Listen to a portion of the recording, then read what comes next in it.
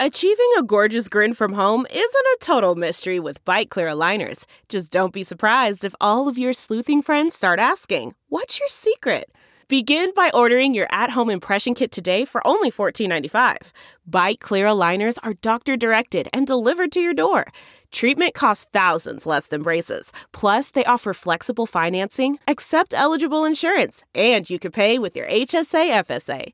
Get 80% off your impression kit when you use code WONDERY at Byte.com. That's BYTE.com. Start your confidence journey today with Byte. That's not just the sound of that first sip of Morning Joe. It's the sound of someone shopping for a car on Carvana from the comfort of home. That's a good blend. It's time to take it easy, like answering some easy questions to get pre-qualified for a car in minutes. Talk about starting the morning right. Just like customizing your terms so your car fits your budget. Visit Carvana.com or download the app to experience car shopping the way it should be. Convenient, comfortable. Delve into the shadows of the mind with Sleeping Dogs, a gripping murder mystery starring Academy Award winner Russell Crowe. Now available on digital. Crowe portrays an ex-homicide detective unraveling a brutal murder he can't recall. Uncovering secrets from his past, he learns a chilling truth. It's best to let sleeping dogs lie. Visit sleepingdogsmovie.com/Wondery to watch Sleeping Dogs, now on digital. That's sleepingdogsmovie.com/Wondery. Welcome to episode 491 with my return guest, Ted Lyde.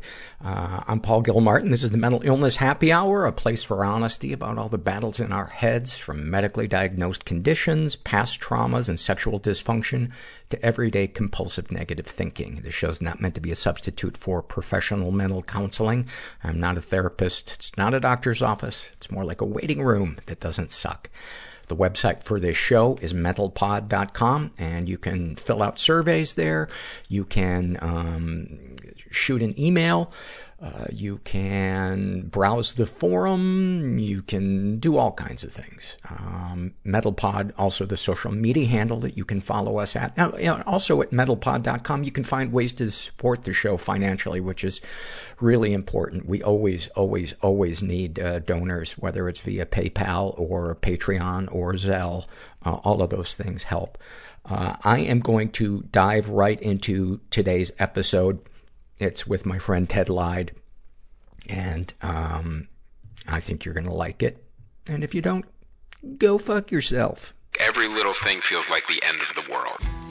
The darkness came so quickly. I was so fucking angry. Make me as close to dead as possible. And I felt so powerless. Without the commitment. If there's a word for it, unbearable. It means somebody else felt this way. The feeling is so intense. It is a lot more work. I was frightened all the time. To feed a child's emotional world, everyone feels pain, than it is their superficial world. Everyone suffers. My sexual addiction was the shame. My mom ended up killing that woman in front of me and my brothers. I had to feel that shame in order to feel the pleasure. And I was being a dick to everybody. We are social beings. And the only way you're going to get it out is to cry. We need to be with people. I grabbed them by their throats and led them down to the floor and watched the breath leave their bodies. Maybe well, listen, thanks for coming in.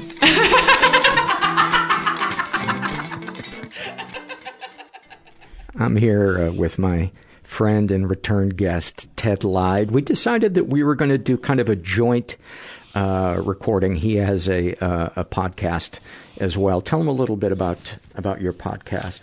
My podcast is called, what is it called? It's called Learning Not to Swear with Ted Lyde. And actually, I give Paul Gilmartin credit for being like the godfather of my podcast, because I did his podcast and it went pretty well. And he, I think after a month, he called me and said, I've gotten so much feedback from your podcast, from the episode you did of Mental Illness Happy Hour, and they either love you or hate you. And that's what he says. I've gotten like 50 emails, and they either love you or hate you. And you should probably do your own podcast. If you get people this upset, yes, you should probably get your own podcast. One of the things that I love about you is that you are the least bullshitty person that I've ever met. Yeah. And you are not afraid to upset somebody with your truth. And that's one of the reasons why I wanted to have you back on, because Oh, there's some shit going on. Yeah. And, also you being a person of color, I wanted to get your take on things. We want to talk about the pandemic. You're recovering from cancer. You're on the waiting list for a kidney. So other than the pandemic, society falling apart, the earth roasting, financial hardship, and cancer, how are you? This has been they took the kidney out in March, and then that's like just when the pandemic, kind of hit the ground where everyone's saying, okay, now you can't go anywhere and don't talk to anybody. So I'd spent, the first part of the year just preparing for that surgery to get the kidney dealt with. And then that happened. And then my kids all came home from school. My son, was in high school. Now he's at home, and my daughter was in college, and now she's back in the house. And my wife's been working from home. So there's all four of us, and the dog are in the house for 3 months now. We've been in the house, and it's been really hard. Not just because you're stuck in the house with your family and no one can go anywhere, but then you have the element of potential death if you go to the grocery store and you don't approach it the right way. Mm-hmm. And then I am wearing a mask, by the way, right now. Ted has chosen not to wear one, but we're about 4 feet apart. My wife would be furious if she was here right now, but yes. I can't. I have trouble breathing.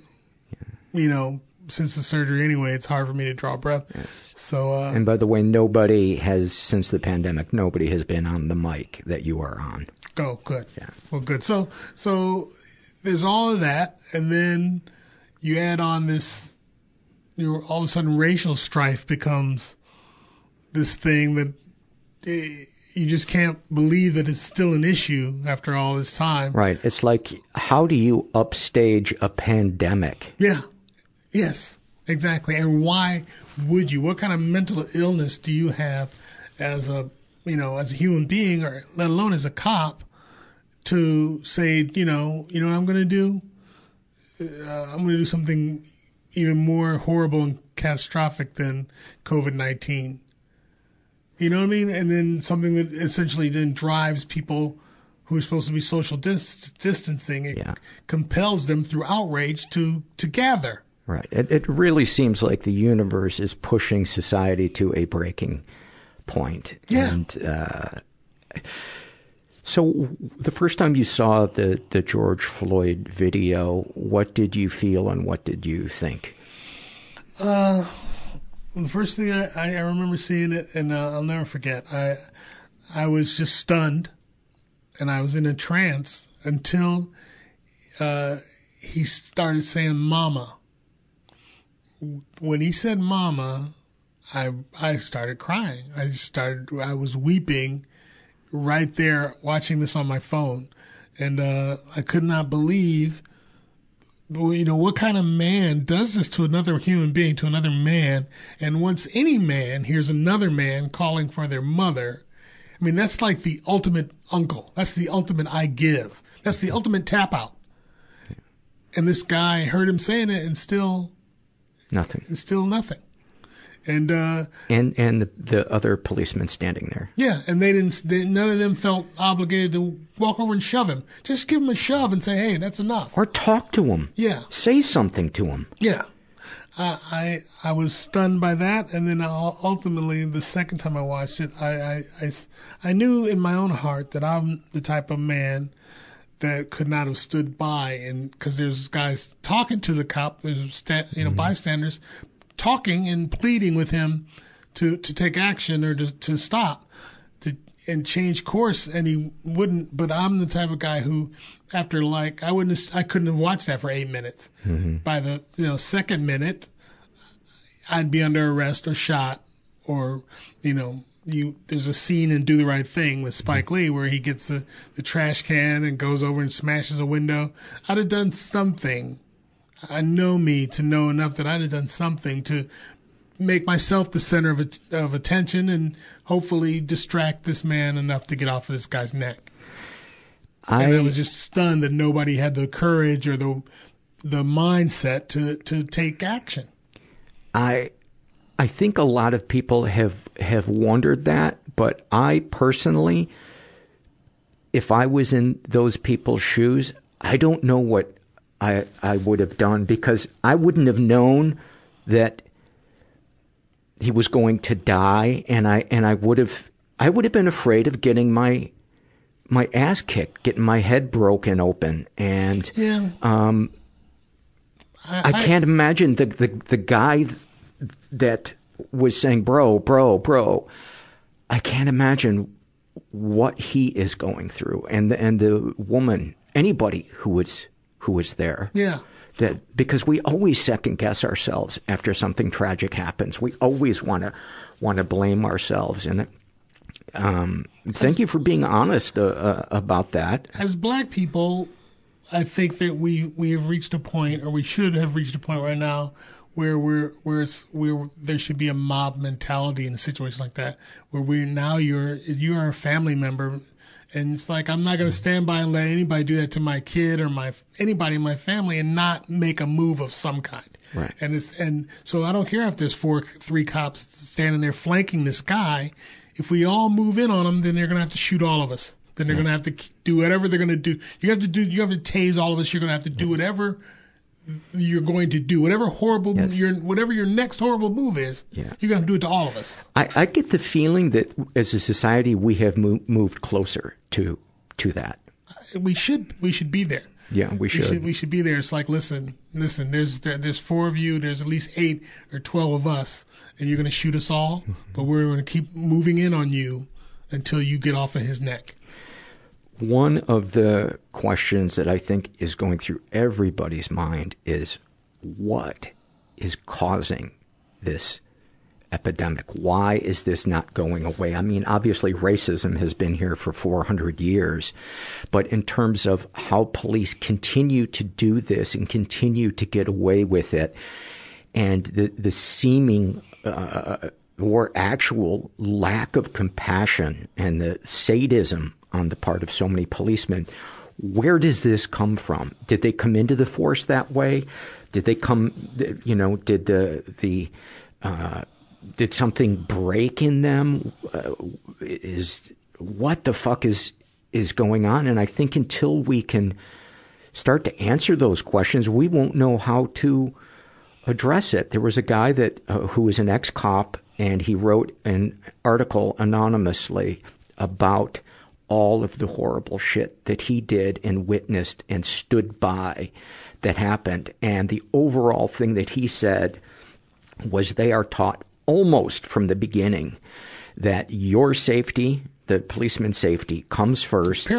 Paramount, which on some level I can understand that they need to protect themselves to be able to function and do their job. But he said the other thing that was pounded into their heads was that this is, you do not talk about any other cop. And the way that they are trained is not to de-escalate things. And there was a lot of other things that he shared in this article, and it was really eye-opening, not in terms of the abuses that go on, but the extent to that he said. And he listed a Dead Sea Scrolls of abuses that were commonplace by all the police that he worked with. Yeah, I believe that. I think that's one of the problems, is there's this us or them mentality that has been adopted, and and you want to believe that it's just racial, but then there's a scene in Baltimore where they shoved that poor old man down and busted his head open, and then marched past him. Yeah.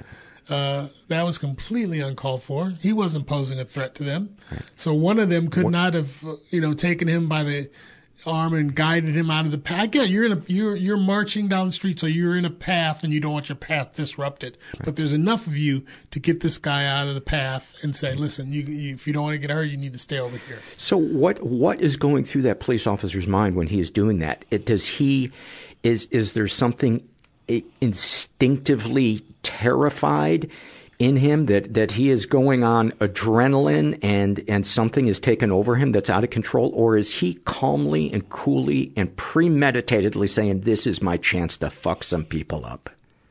I think it's probably a little bit of each, but mostly the disregard that says, we are in charge and you have no power. You are against us. You have no say in you. Right. If you're in my way, you're against me.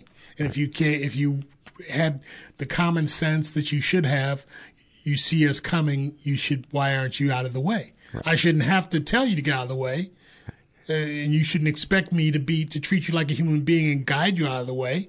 So I'm going to put you on your ass.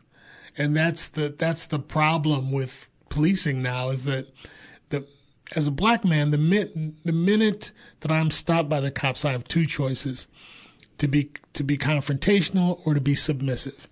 I feel like I should have the right to be confrontational if I feel like I'm being harassed or singled out for no reason. But if I want to not escalate and put this cop in a position where you're a threat to me, and that's all it takes. You see videos where just your being disagreeable is enough for them to consider a threat. Not that you've been hostile or violent, but just the fact that you're being disagreeable. Just if you say, "Why are you stopping me? Why did you stop me?" too many times, then now I'm going to take this to a 12 when we could all keep it right here at a 4. And speaking of 12, one of the things this cop shared in this article that he wrote was that there was a saying prevalent among he and his comrades that goes, "I would rather be judged by 12 than carried by 6." Yeah, that's a common, I had never heard that before. Vigilante. I grew up, I'm a Batman fan. I get, being a badass and not wanting to, okay. But to answer your original question, I think what it feels like to me now in my old age, in my many years, it feels like it's something that's in the blood. It feels like there's a type of person that becomes a cop, and there's a type of person that doesn't become a cop. There's a type of person that wants to dominate, and there's a person that just wants to get on with their day. I think that the cops, what the cops have become is now something that attracts guys that want to dominate and feel good about dominating people. And not just black people, but why not black people? They're the easiest to dominate when you're a cop. So I think that there's something genetic about the breed of people that are drawn to that lifestyle. It feels genetic. It feels like there's something in the DNA of mankind, particularly white men. You look at the history of America. There was a window where pilgrims or the settlers could have chosen to share this country. There was a window where they could have decided, okay, we're going to find a way to make peace with the Indians, and we're going to coexist, and we're not. But the dominant impulse was to drive them out and to dominate them, and to. I believe that DNA still exists. I believe that there's a part of white men that skips a generation or moves through a bloodline that wants to drive out anybody that's different. That wants to crush anyone that opposes them. You see it a lot in the business world where it's acceptable. Yeah. And I don't know if it's limited to race, but there is a predatory mentality that it's not what is the right thing to do, it's what can I get away with.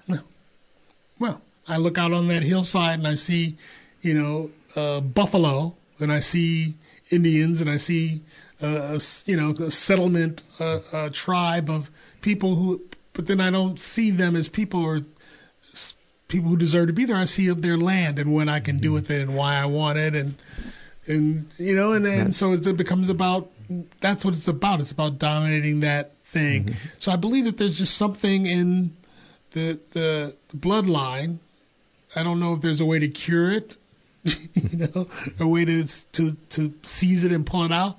But that's how it feels to me. It feels like there's just this organic thing that some cats, I'm sorry. Well, that's one of the reasons why I wanted to talk to you, because I knew you wouldn't polish it up before you served it to me. That you would talk straightforward about what it is that you think and you feel. And I'm sure some people who are white would be like, how dare he, say that, I'm this or I'm that. I've never harmed anybody, but I think I think everybody's got to be reflecting on what it is, whether you're taking action that's hurting people or just doing nothing. Disregard is disregard, and that's the kernel of all of it.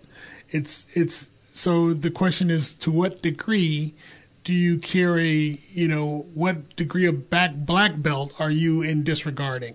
Are you first degree disregarder? Because that's what it boils down to. White people are finally starting to say this racism is a problem that we have to fix, and it's true. It's more of a problem that white people need to fix, because they're the ones that are killing everyone. There's so many more killings. I won't say everyone. Black people just don't sit off and kill white people. I'm not going to say that. But what I am going to say is that you find more cases in the news throughout history where black people have been lynched and dragged out of their homes or shot in their homes or in their cars than white people. If black people were killing white people at the rate that whites are killing blacks, there'd be gun laws. There would if black people were shooting white folks the way they're getting shot, there'd be gun laws. There'd be changes in the gun laws. I also think you would see an occupation. I think you would see a military state, like you see in Israel and the Palestinian territories. I think you would see something along those lines. We love the Constitution until we think someone's going to take our stuff. Yeah. And Donald Trump has proven that we don't really love our Constitution as much as we pretend we do either. Donald Trump has driven that fact home. Yeah. That the Constitution is just it's like a to-do list. And either you'll get to it or you don't. Either you believe it or you don't. So how do you talk to your kids about what's going on?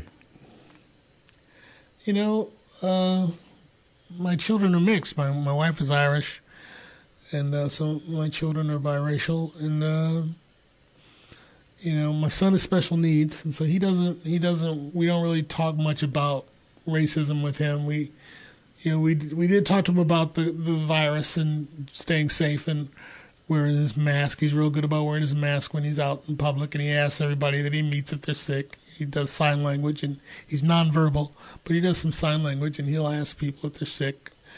And but as far as racism goes, we don't really cover that with him. He's the type of kid who's gonna need a caregiver his whole life. So I think he'll be in good hands for the most part, as far as not having to deal face to face with racism. My daughter is mixed, and she's very sensitive, very smart young woman. And, we don't really talk about it either because she's lived with it. She's lived with it from both sides already in her young life. She's only 18 now. But, she, being very fair-skinned, she's dealt with discrimination from black girls who, don't want to be friends with her because she's white. They see a white girl, and then she's had white people in her life that have been made comments about, they forget that she's black, and they make comments that are hurtful. So she's plugged in, and she's very liberal and very woke, and so I don't know. It's mind-boggling for me because it's not a place I thought I would ever be. When I married a white woman, when I was a young man and optimistic, I thought by the time I had kids and by the time I was an old man, this would, we'd all have jetpacks and my skin color wouldn't matter anymore. We'd be protesting with our jetpacks. Right. And the least of anyone's concern would be that I'm a black guy. Do the protests give you any glimmer of hope? that change might happen? Yes and no. I mean, people. I've had a few conversations about this. The looting and the rioting has in the past has always been something that I've been against and felt bad about, kind of embarrassed by, but not anymore. Not anymore. I don't care anymore. Looting is not desirable, and I don't do it. But it doesn't upset you like it used to. No, I feel like to me, that's the thing. The bar has been set. The bar has been set for what's fucked up. Standing on someone's neck is the fucking pinnacle of fucked upness. So I don't care if your store got burned down. I don't care. You want to not have your shit burned down. You want to not have these horrible things happening in your neighborhood and being afraid of, floods of people protesting in the street. Well, then you got to find a way to fix the racism and stop acting like it's okay for you to do whatever the fuck you feel like doing. You don't want me to do whatever the fuck I feel like doing, which is burning this son of a bitch down? You don't want me to do what I feel like doing. But guess what? I only feel like doing what I feel like doing because you feel like you can do whatever you want to do, which is stand on my neck. Or stand by. Yeah, or stand by and, fly your flag of disregard. Speaking of standing by, what would you say if you could be in the room with those police officers that stood by while George Floyd died? Or the other guy, Chauvin. The one question I would want to ask is he was cuffed. He was cuffed and face down on the pavement. So what is the significance of choking out someone? How big of a coward are you that you still find this man to be some sort of threat to you when he's face down on the pavement with his hand cut? He can't even get up. And you have a gun. And a taser, and he can't get up. If you get off of him, he can't get up because he's like a snail with no arms to stand up. So he's going to have to roll around to try to get to his knees. You are a complete advantage. Why do you feel compelled to cut off his ear? What threat are you trying to avoid by cutting off his ear? It's a complete bitch move.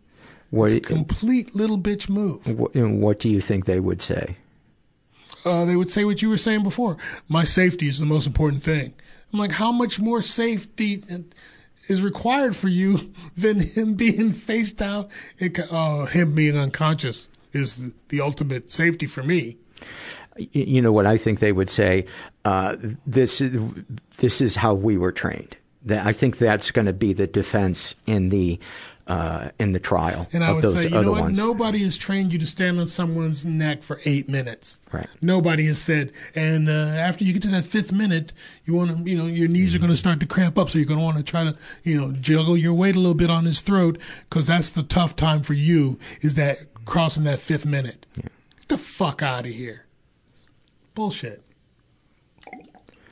Do you have any advice for people who aren't of color, like me, how we can be better advocates?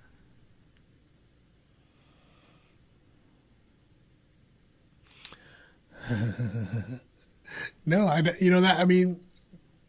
used to, I may have in the past felt I could answer that, but now since I feel like it's something genetic, just like, genetically I'm predisposed to diabetes and hypertension, which is what has damaged my kidneys. So there's, that means my mother and my father, they had some variation of diabetes and hypertension. And so there's something genetic that is causing this, in my opinion, and how it feels to me. So what can any word say? It's like you talking to me about my diabetes. It's like you don't have diabetes. You don't have these ailments. So what words can you possibly say that will heal me and my issue? That I have to do the maintenance and do the therapies to fix myself. You understand what I'm saying? Mm-hmm. So that's how I feel now. I feel like it's something that I can't address other than to say you need to be aware and you should be trying to do something better, because the outcome for you is destruction from me. I am not going to sit here quietly and let this happen without burning your shit down. And that's, to me, that's a fair trade. It's, the phrase "no justice, no peace" has always been out there, but I think we're reaching a point now where we're about to show you, okay, well, this is what this means. Right. This is what it means. Justice with no justice, no peace without any actual consequence. Mm-hmm. And that's been the problem, is that there's no consequence. Michael Brown, Trayvon Martin, Tamir Rice. If there's no consequence, then of course there's, how can I say there's no justice, no peace when my no peace doesn't have any teeth? Yeah, and sadly, the only way you're going to get some people's attention is through their wallet. It's certainly in a capitalistic society that has seemingly no restraints on it. I believe that's true. I believe that what white men don't want is their shit burnt down. And I do not enjoy seeing people loot. I am not pro-looting at all. Neither am I. But I got no problem with it if the exchange is my life. I got no problem with it if it's the exchange of a man's life taken on basically in prime time, in broad daylight, with no consequences and no remorse or there's no that glimmer in his eye that says maybe I'm going too far. And you know what I think was important too is that it happened in a northern city.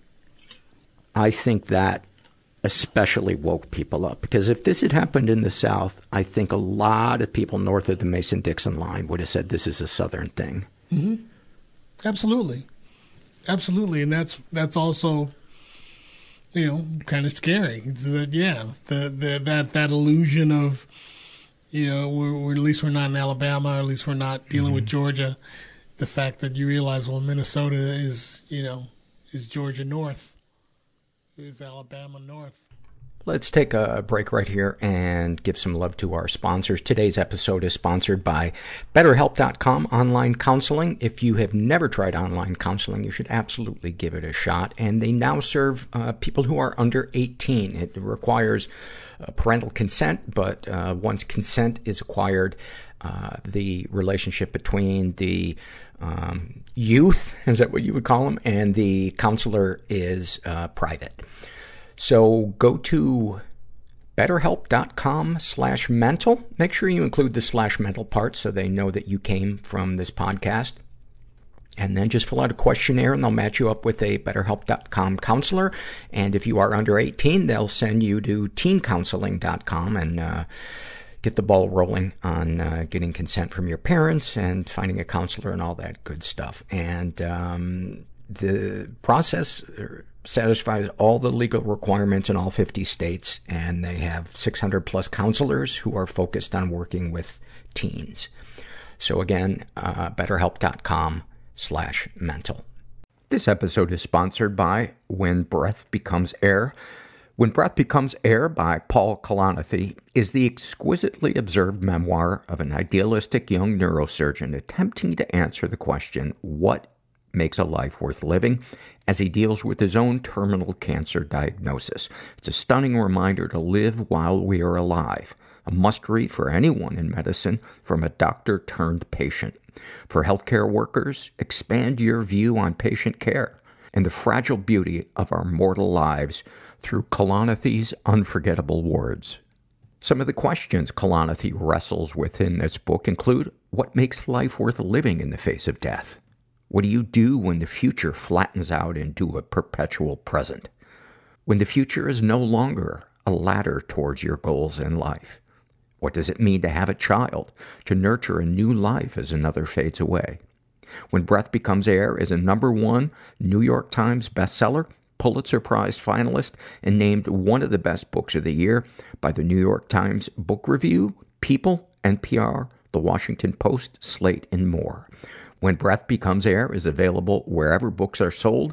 Learn more at prh.com/breath. CarMax is putting peace of mind back in car shopping by putting you in the driver's seat to find a ride that's right for you. Because at CarMax, we believe you shouldn't just settle for a car. You should love your car. That's why every car we sell is CarMax certified quality, so you can be sure with upfront pricing that's the same for every customer. So don't settle. Find love at first drive and start shopping now at CarMax.com. CarMax, the way car buying should be. Well, let's talk about some fun things. Let's talk about the pandemic. Let's brighten things up a bit. Let's talk about the virus that is ravaging our planet. Yeah. What have been the most common thoughts and feelings that you have had since the quarantine? The fact that it's just the what is bad now doesn't seem to be bad anymore. To me, this is a tremendous failing. Obama tried to give us health care, and they acted like it was the Republicans in particular acted like they're so much more offended by the attempt at health care, the Affordable Health Care Act, than they are about the pandemic. Yeah. So we have something that is a push through by a Democrat to try to give people affordable health care. And they're, oh, no, it's going to ruin America. It'll never work. It'll never work. He's trying to ruin America. Then you have something that's killed over 100,000. Were we at 100,000 deaths yet? I'm not sure. I think we're at easily at 100,000 deaths by this point from coronavirus, and not a peep. No, somehow it's not as bad as him trying to get health care. It just is upside down. It makes no sense. The fact that Trump can campaign with his head held high when there's this many more deaths on American soil, they said, than the Vietnam War. Ted, I want my freedom returned to me. I want my right to be able to be declined for a pre-existing condition. I want that freedom back. You should have it back. To die in poverty. I think the thing that's been the most mind-boggling thing for me is that, like I said, so this is not failure anymore. They've redefined what failure is, and to me, it's just if they can convince the world or America that failure is no longer failure, then we're in trouble. I think one of the things that I would really love to see change is I would love, and I have a lot of problems with the Democratic Party. I usually vote Democratic because they're a better alternative in my mind than the Republican Party, but they are weak, corrupt. I could go on and on. And one of the things that really pisses me off is that they have allowed the Republicans to make socialism a bad word. Yeah. To make compassion and caring for the people in your village like we did for 10,000 years. We took care of each other. And they have made that into a bad thing. No. Democrats should be saying, yes, I'm a socialist. Yes, I care about my fellow man. And we can afford to help the people who are neediest. Nope. Do you need 5 fucking summer homes? Nobody brands their agenda the way the Republicans do. And that's one of their strengths, is that they are able to sell turds and not lie about it being a turd. Yeah. And still sell it. Yeah. And the Democrats think the way is to sell dingleberries. Yeah. But to try to convince you that it's not a dingleberry. Listen, the tax reform, there was no reason for it. There was no way to justify it in the eyes of the working class. And yet they sold it, and he didn't get any kind of backlash or any kind of blowback from his own fans who are poor people. It's amazing. Yeah. One of the positive things about our current political lack of choice is that I'm less afraid to die. I'm less afraid of death. I truly am. There are days when I think if I died in my sleep, I don't want to suffer, but Hey, you know what? I agree with that, except I just don't want to die while that bastard is. I don't want to die while he's president. I think to me that's like he really wins if I die while he's still in the White House. Then he beat me. It's a personal beating. Then I gotta at least live long enough. I gotta live long enough to see him go. Have there been any healthy coping mechanisms that you've relied on during the quarantine, or during the? I don't watch. I stopped watching very much news. I don't watch very much news at all anymore. I used to wake up and watch scan the news in the morning, watch the Today Show, CBS This Morning, just flip around and catch all the headlines. I don't do that anymore. You know what? I've been watching sitcoms and movies and, just trying to create a little firewall between myself and something I seem to have no control over and that doesn't seem to make any sense to me. Yeah. I think it's unhealthy to submerge yourself in something that is that toxic, which is just basically outdoors now. Right. And I don't think that we need to submerge ourselves to stay informed. I think there's a way to kind of titrate the amount of information that we're taking in, especially because the media, all the media outlets, they're either outright criminal in the lies they spread, or they're just plain lazy. Yes. CBS This Morning with Gayle King and what they do at the top of their show every morning is "This is Your World in 90 Seconds," and they do like at 7:00 they do "Your World in 90 Seconds."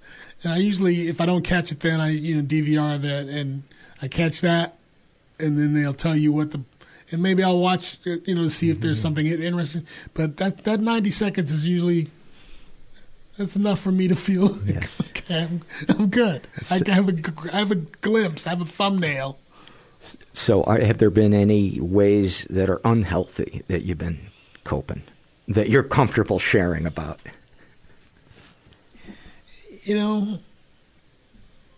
Trying to eat right has been hard. I feel compelled to eat cheeseburgers every day. I just feel like comfort food every day. I found out that Wendy's is apparently giving a bunch of money to Trump, which is like my favorite burger was the Wendy's. And so now I feel, that's depressing. The number of all the burgers I love the most, this is, you bastards. You bastards. Every $4 I spend on a combo, now how much of that goes to that bonehead. Just trying to eat right, get out and walk. My family walks every day. We walk. My wife is really good about making us all walk, and I don't know, man. This is just not. I'm approaching the final chapters of my years, and this is not at all what I thought any of it would be like. No. The fact that a man could let a pandemic hit American soil and ignore it for 30 days or 45 days, that he ignored it, and still get to run for president again, and everyone just pretend that didn't happen, or that doesn't mean that your safety and your well-being is clearly not a priority to him, and yet you want to tell me that he should stay. Have you had any moments during the quarantine that were oddly beautiful, or made you laugh or smile, or warmed your soul? Having my kids in the house, is a mixed bag, because you feel horrible for them that my son misses his school and his classmates. He's special needs, so he does not have the my daughter can go up into her room and Zoom and FaceTime and talk on the phone with her friends and kind of have a network of people. He doesn't really have that kind of a peer group that he can communicate with that way, so he's isolated. And then my daughter's, again, she's isolated too in her own way. This is not the way youth is supposed to be spent under house arrest. So it's a mixed bag in that.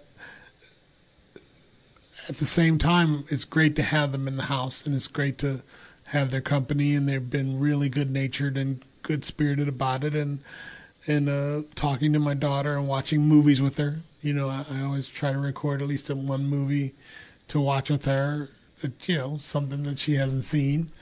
And, so that's been the best part, is getting this extra bonding time with my kids. And my wife too, I guess. I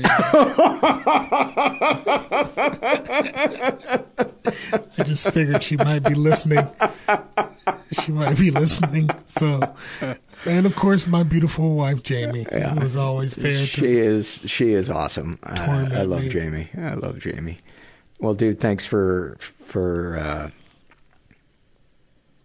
schlepping over the hill to come do this with me. Yeah, he had some Paul had some technical difficulty getting his computer to work. That's an understatement.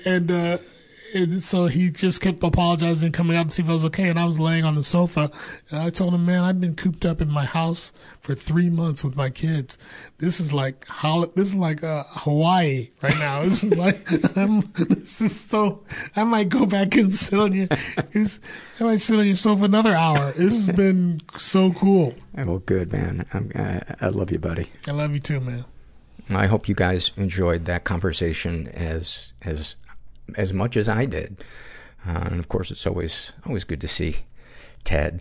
I don't have any surveys today. It's been kind of a crazy week. I had a little bit of a meltdown, and I think I shared a week ago, or maybe even 2 weeks ago,